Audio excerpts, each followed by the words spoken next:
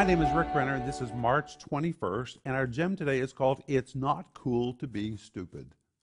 And our verse is Acts 17, verse 30, where the Apostle Paul is preaching, and he says, in the times of this ignorance, God winked at.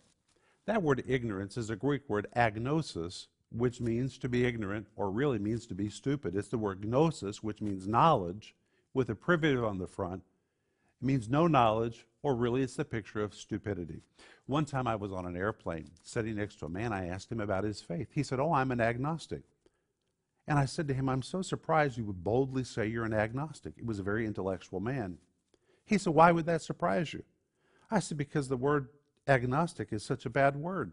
He said, "Well, what's bad about it?" I said, "Don't you know what it means? It's from a Greek word, agnosis. It means stupid." I said, "Every time you say you're an agnostic, you're saying you're stupid." He said that I'm never going to say it again. In fact, I'm going to be studying my Bible to see what I believe. You see, friends, it's just not cool to be stupid. That's what it means when somebody says they're an agnostic. That's something for you to think about today.